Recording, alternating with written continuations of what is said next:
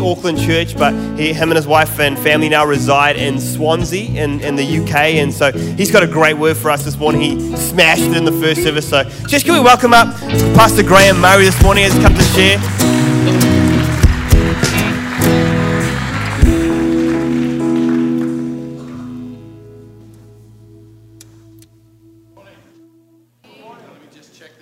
Which one is which? We're all good. Good. I am the least tech person I know. They wire me up wherever I go, and I just trust the guys who do great things up there. So thank you for that. It's good to be with you. In the first service, I brought this message about a battle for the mind. There's a comedy program, a comedy sort of highlighted sketch that is very famous back in Britain. I don't know does anybody know Morecambe and Wise here? Well, if you don't, it doesn't really matter because they're just a comedy duo. And they had this sketch where he's sitting at the piano and they've got Andre Previn, the world-famous conductor, and a big orchestra. And he's playing these odd notes. And the conductor comes to him and he says, what are you doing? He says, I'm playing the piece.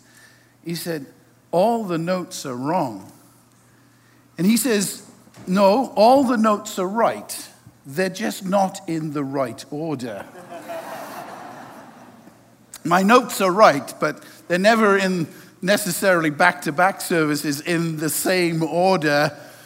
And I do have no apologies for that. I am not that way inclined. I just think sometimes there are people in different services that need to be highlighted something different from a previous group of people. And the Holy Spirit is our teacher.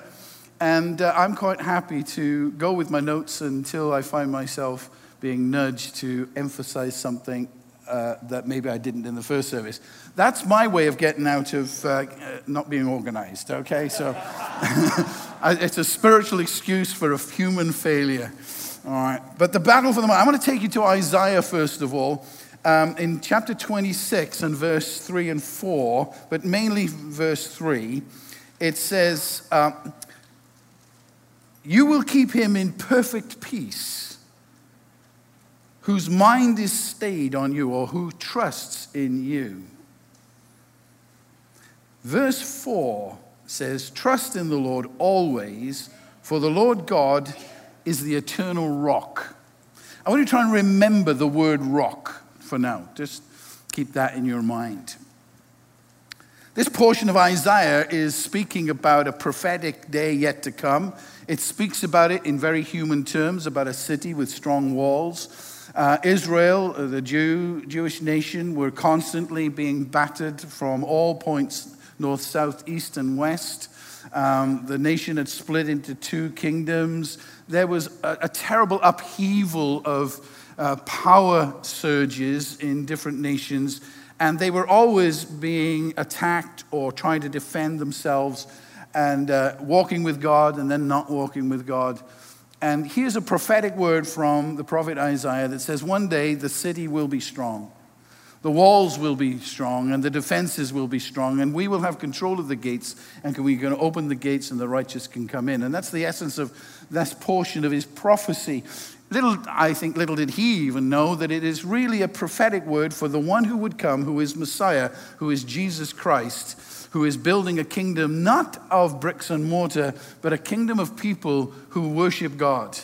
You and I, if you're saved this morning, you and I are part of the brickwork, if you like, of the kingdom of God. We are being fashioned into what is the church of Jesus Christ, the bride of Christ. And this prophetic word talks about this time with a Messiah coming. But the Jews, as one would expect, thought about him as a military king. But he was never going to be a military king. He was a king that nobody had ever seen the likes of before. A king who would change not just the world, but change all of creation.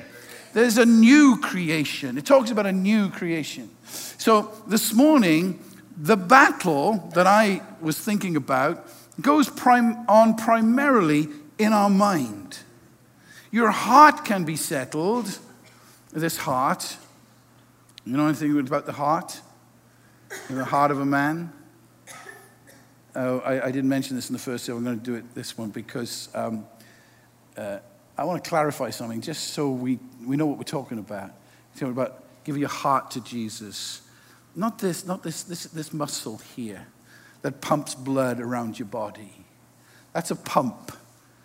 Okay? That's all it does. And you hope it does it anyway, all right? And it pumps your body and you take your pulse. And I had a blip the other year and I thought, oh, it's not pumping right. And but that's a pump. Now, if I'd said to Linda when we first met and I fell in love with her, I love you with all my pump, all right? I don't think we'd have a marriage and 3 kids. I really don't. I don't think we would have got very far if I'd been that technical. But when we say, I love you with all my heart, you know it's the essence of who you are. Now, to that heart and mind comes the Spirit of God to bring peace where chaos wants to reign. And the enemy wants to breed a chaotic thought pattern. Now, I don't know how you're thinking this morning. Some of you will have anxious thoughts. Some of you are having desperate thoughts. Some of you are entertaining unnatural thoughts. And some of you are entertaining even sinful thoughts. Now, that's not, I said this morning, that's not a prophetic word. That's just statistics out of so many people. If you throw it out at so many people, you'll find someone, okay, that would fit what you say. So don't be condemned by that. I'm just saying that's general to society. We're struggling. Even if your name is written in the book of life and you are born again and you are spirit-filled, you can still struggle with life. Because we are in a process. We are not yet what we will be. But we are trusting the one who says he will get us there. And the Word of God says, keep trusting. Through the storm, through the difficulty, through the doubts, through the fears, whatever is thrown at you by an enemy or your own judging heart, trust that God is going to bring you to perfection. One day, you will see. Right now, we see through a shady glass. John writes in chapter 1, famous words, most of us would know them well and could probably just quote them. In the beginning was the Word, and the Word was with God, and the Word was God. He was in the beginning with God. All things were made through him, and without him nothing was made that was made. In him was life, and the life was the light of men. And the light shines in the darkness, and the darkness cannot comprehend it. It cannot overrule it. So darkness cannot overrule light. It is an impossibility, especially in the spiritual realm, but even so in the natural. You see, there is no such thing as true darkness. There is only absence of light. I learned that before I went into the ministry at the Bible college. I was a professional photographer. I worked in the sciences, and I did my studies at the Cardiff College of Art for that, and that's not a boast, that's just a fact.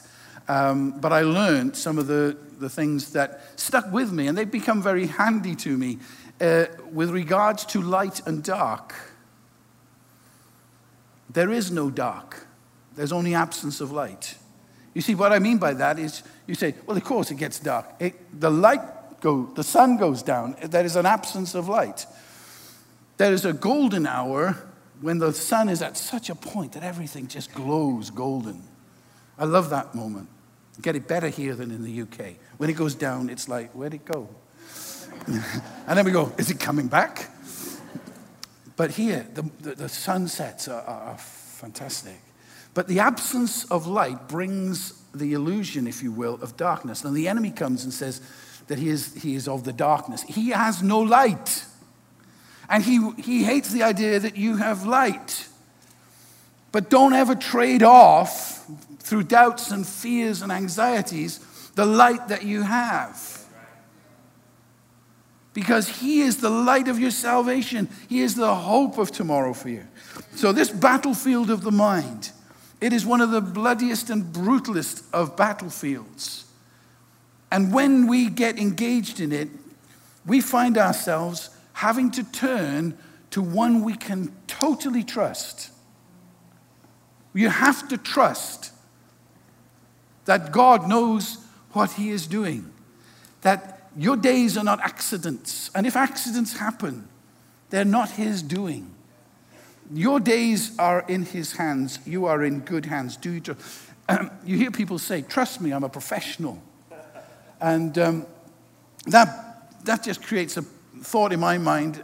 I don't know, you may be a professional, but you may not be very good at it. And it's not something that, you know, I'm a professional, and that covers everything. You think you might be a very bad, you're doing it professionally bad. So I don't trust that statement in isolation. Trust me, I'm a professional. I want to know what your track record is. I want to know what you have produced. I want to know how good it is. And I want to know something that somebody else says about what you do before I engage putting my trust in you on your say-so. But when it comes to the kingdom of God, we are told to put our trust in him. There's enough evidence that God knows what he's doing. And he's very good at what he does. And God made everything. And when he finished, he said, it is good. And when he made us, the pinnacle of his creative work, he said, it is very good. You are very good. You are of high quality. God made us very good. Sin has spoiled that. Salvation renews that. And we come back into the very good. And we are going from one degree of glory to another. You're getting better. You're doing all right. You'll get there. He will get you there. You don't get to heaven through your efforts. You get because he has saved you. And he will get you there. All he's asking is trust in the Lord. So this trust will keep you in perfect peace. Now in the Hebrew, it comes through English as perfect peace. In the Hebrew, there's no word for perfect peace. It just doubles itself up. It says, he will keep you in peace, which is very difficult for our minds to understand. But what it literally means is layers of peace on peace on peace on peace. It actually gets more intense the more you walk in the peace of God. It gets bigger and better and deeper and more profound. So the essence of the Hebrew is, he who keeps his mind on God will keep him in peace, peace, peace, peace, peace, peace, peace, all his life. So I want to encourage you to walk in the peace of God that passes all understanding. Because your mind and my mind goes, I can't get around that. No, it surpasses your understanding, but it's still a truth. Rest in it. It's God's gift to you. Now, mind control, the battle for the mind, is one of the devil's working tactics. It's what he does and how he functions. He can scatter seeds of fear and doubt into a person's mind. He will. And he practiced that right at the beginning in the garden. Listen to these words from Genesis 3. Now the serpent was more cunning than any beast of the field, which the Lord God had made. And he said to the woman, has God indeed said, you shall not eat of every tree of the garden? Well, God didn't say you can't eat of every tree. He said you can't eat of one. You can have all the rest. And you can see the twist on that, but it was in the mind. Suddenly it's in the mind, and she starts to work on it, and then we have the fall and so on, and here we are, broken people. But we have a Redeemer who has come that we might have life and have it more abundantly. Know your enemy is a liar. Know that he's a thief and wants to steal from you. He wants to steal from you the peace and therefore the joy of the Lord.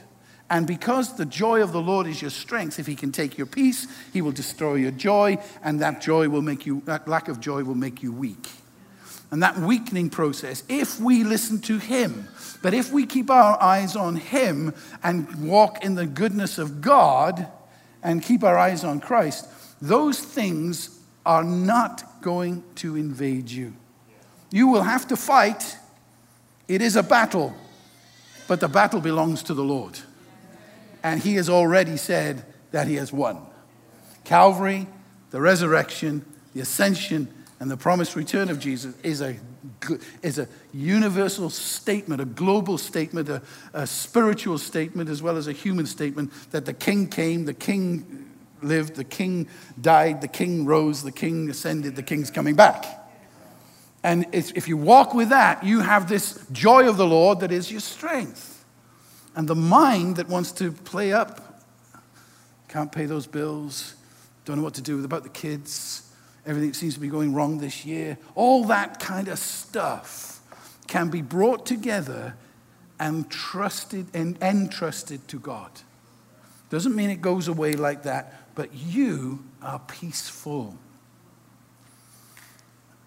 It is not a condemnation if you feel anxious. It's not a condemnation if you feel worried. It's not a condemnation if you feel upset or out of control for a few moments of your life. Or even if a period of time is not going in your favor. It's not a condemnation that you're living wrong. It's just the battle. And it's what we do with that. Let me read it again. You, God, will keep us, of course, in perfect peace. All who trust in him, because he's good at what he does. All those thoughts are whose fix on you. Trust in the Lord. The Lord God is the eternal rock.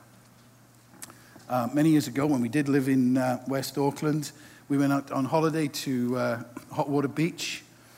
And if you know the terrain, there's a rock stands in the middle of the beach, really. When the tide's out, it's on the beach, and when the tide's in, it's in the sea. It'd been a stormy few days before. The waves were really big, and our middle daughter loved bodyboarding. So she was about 13 at the time, and she went out bodyboarding and got into trouble with a rip. And suddenly it became obvious that she was deeply in trouble, and she was getting very tired. And I did the father thing. Right, off I go. And I went out, and I'm not a great, I can swim, but I'm not a great swimmer. But my father thing kicked off, you know. I'm going to rescue her. So out I go, swim out, get a hold of her, calm her down. She's really tired. And then suddenly I feel the strength of this rip, and I think, my goodness, I can't swim against it either. So we were going further back, further down, further back, further down. It was just that surge all the time. And I was thinking, gosh, I'm tired now. And I'm saying to her, oh, we'll be fine, thinking, I don't know how to get out of this. The next part of this story is related back to me from Linda, because I was out in the sea. And as I said in the first service, I forgive her with all my heart. I forgive her for this. I really do, with all my heart, because she said, oh, Graham, you should have seen. There was an off-duty a lifeguard on the beach. And she said, he leapt up like Baywatch. And she said, you should have seen his muscles. And his legs were like tree trunk on ripple. I said, that's enough. It's enough. I get it. He turned up. I met him. He came to rescue me and my daughter. Yeah, but he was like, well, I said, well, that's okay. I get it, you know. But and then she went, but he went like this on the beach. Anyway, he got to us and he said, look, this is what we're going to do. He said, when the pull comes, we're going to go with it. We're not going to fight against it. Keep your energy. And when it sags back, in that moment, kick. Well, I'll be with you. We'll kick. We'll get some distance. So we're going to lose a little bit, but every time we're going to get a bit more. We're going to wait, we're going to rest, and then we're going to do a bit more. And he said, see that rock? That's what I'm going to get you. He said, you see the surge of the water going round the rock. On the other side, he said, it's really peaceful, and you'll be able to walk out. So he said, when I get you there, you'll ride that wave out of the way of harm. And he said, these words stuck with me forever. He said, I'm going to get you to the rock. The rock will save you. Now, trust in the Lord always, for the Lord God is the eternal rock. We know Jesus is the rock of our salvation. If you get to the rock can save you out of the tidal wave of sin and all the pains and aggravation of life, and it's just dragging you down. We have a Savior who came. And he rescued us. And he said, this is what you're going to do. Get to the rock. Thank God that Christ is the rock of our salvation. And if you're trying to beat the drag on your own, it may not turn out too well.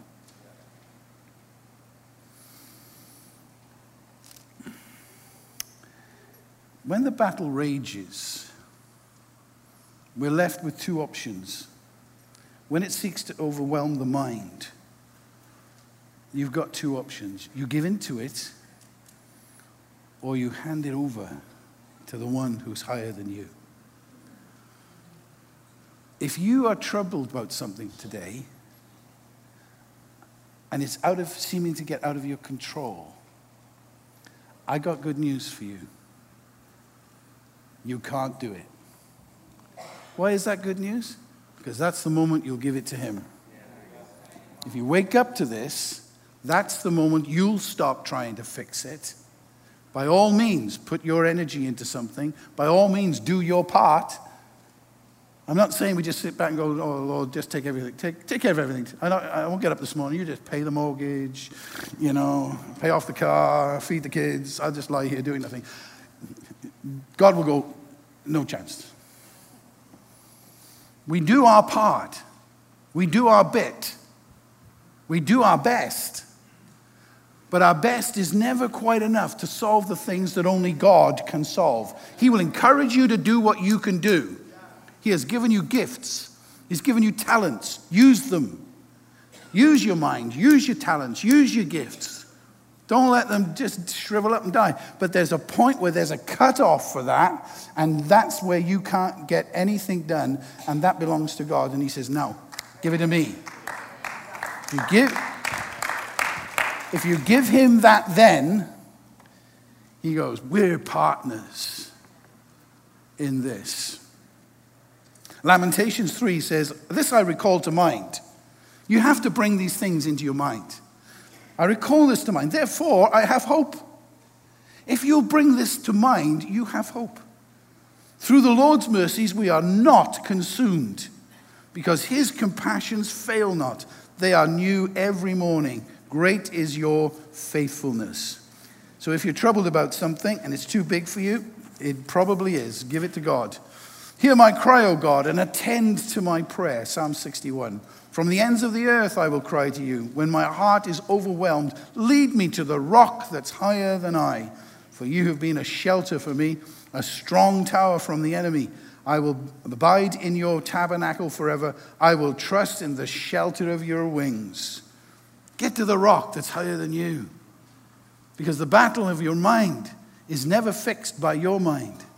It's fixed by the mind and purposes and plans of God and the Savior and the blood of Christ. In Psalm 50, offer to God thanksgiving and pay your vows to the Most High. That's okay, that's our part. Now listen to his part.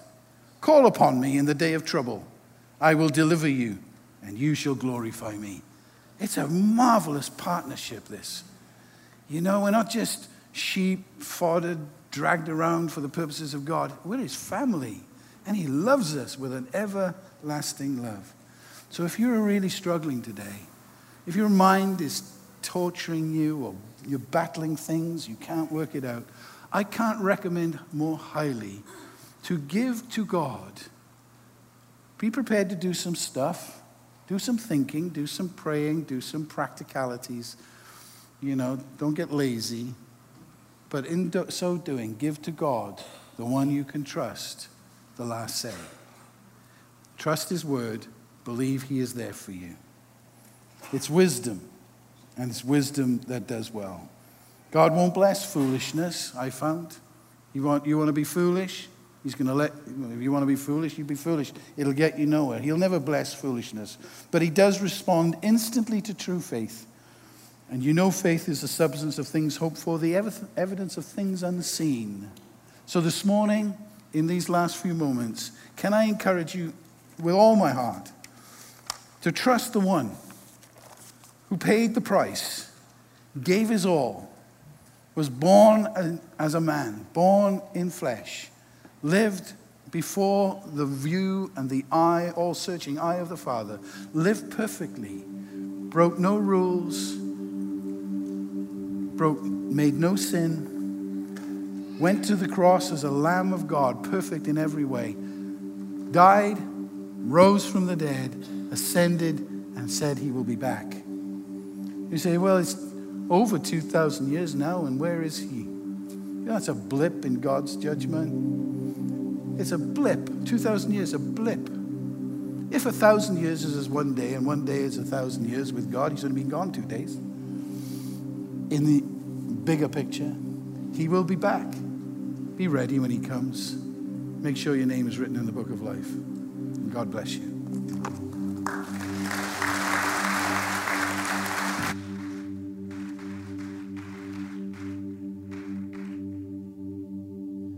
Maybe you're here this morning and that word just really struck a chord with you.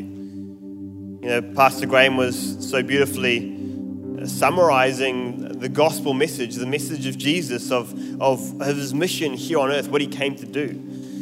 The Bible says that he came to earth in the form of a man, lived a perfect life, yet died a sinner's cross. Why? So that he could reconcile mankind to himself. And maybe you're here and you would say that you're far from God. You know, the good news is, and the truth is that God loves you. He's got a plan for you. He's got a purpose for you. But it's the sin, the things that we do wrong that separate us from God. But the good news is that we can receive that free gift that Jesus is offering. He's offering us not only a relationship with him here on earth, but eternal life when we pass away. If we would turn to him, turn from the way that we were living, turn from our old life and turn towards him and invite him to come into our life. And I'm going to pray a really simple prayer. Prayer is just simply having a conversation with God. And if that's you, if you say, yeah, Adrian, I'm far from God, maybe you once walked with him, maybe once you were in church, but for whatever reason you've walked away or drifted away, or maybe you find yourself in church for the first time and this is all new to you. I want to invite you, if that's you, to pray this prayer along with me. I'm just going to ask everyone to close their eyes and bow their heads out of respect for this moment. And I'm going to pray a prayer. And if that's you, I'm going to pray it out loud, but you can pray it in your heart. Say these words. Say, "Dear Jesus, I thank you that you died for me. I recognize that I have sinned and I'm in need of a Savior.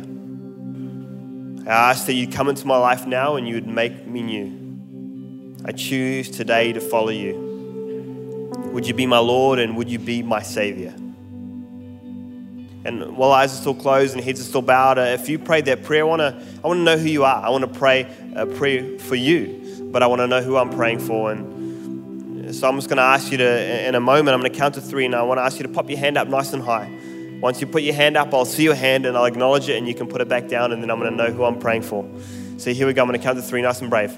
1, 2, 3. Hands going up now. Awesome. I see the hand in the front. You can put it back down. I see those 3 hands on my left. Awesome. You can put them down. Thank you.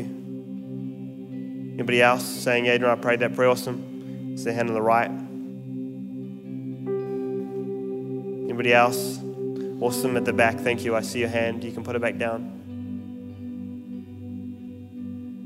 God, I just thank you for those that have prayed that prayer, which is a simple prayer, but a significant one, God. One where they invited you to come and have your way in their life, God, to be their Lord and Savior. I pray that as they've prayed that prayer, God, you would reveal yourself to them, God. Would you show yourself to them as they read the Bible? Would it come alive to them, God? Would it begin to make sense? Would you show them who they are, God, and who you are? I ask your protection over them. Would you lead them? Would you guide them? Would you bring people around them that are going to encourage them in their journey of faith? In Jesus' name I pray. Amen. Church, can we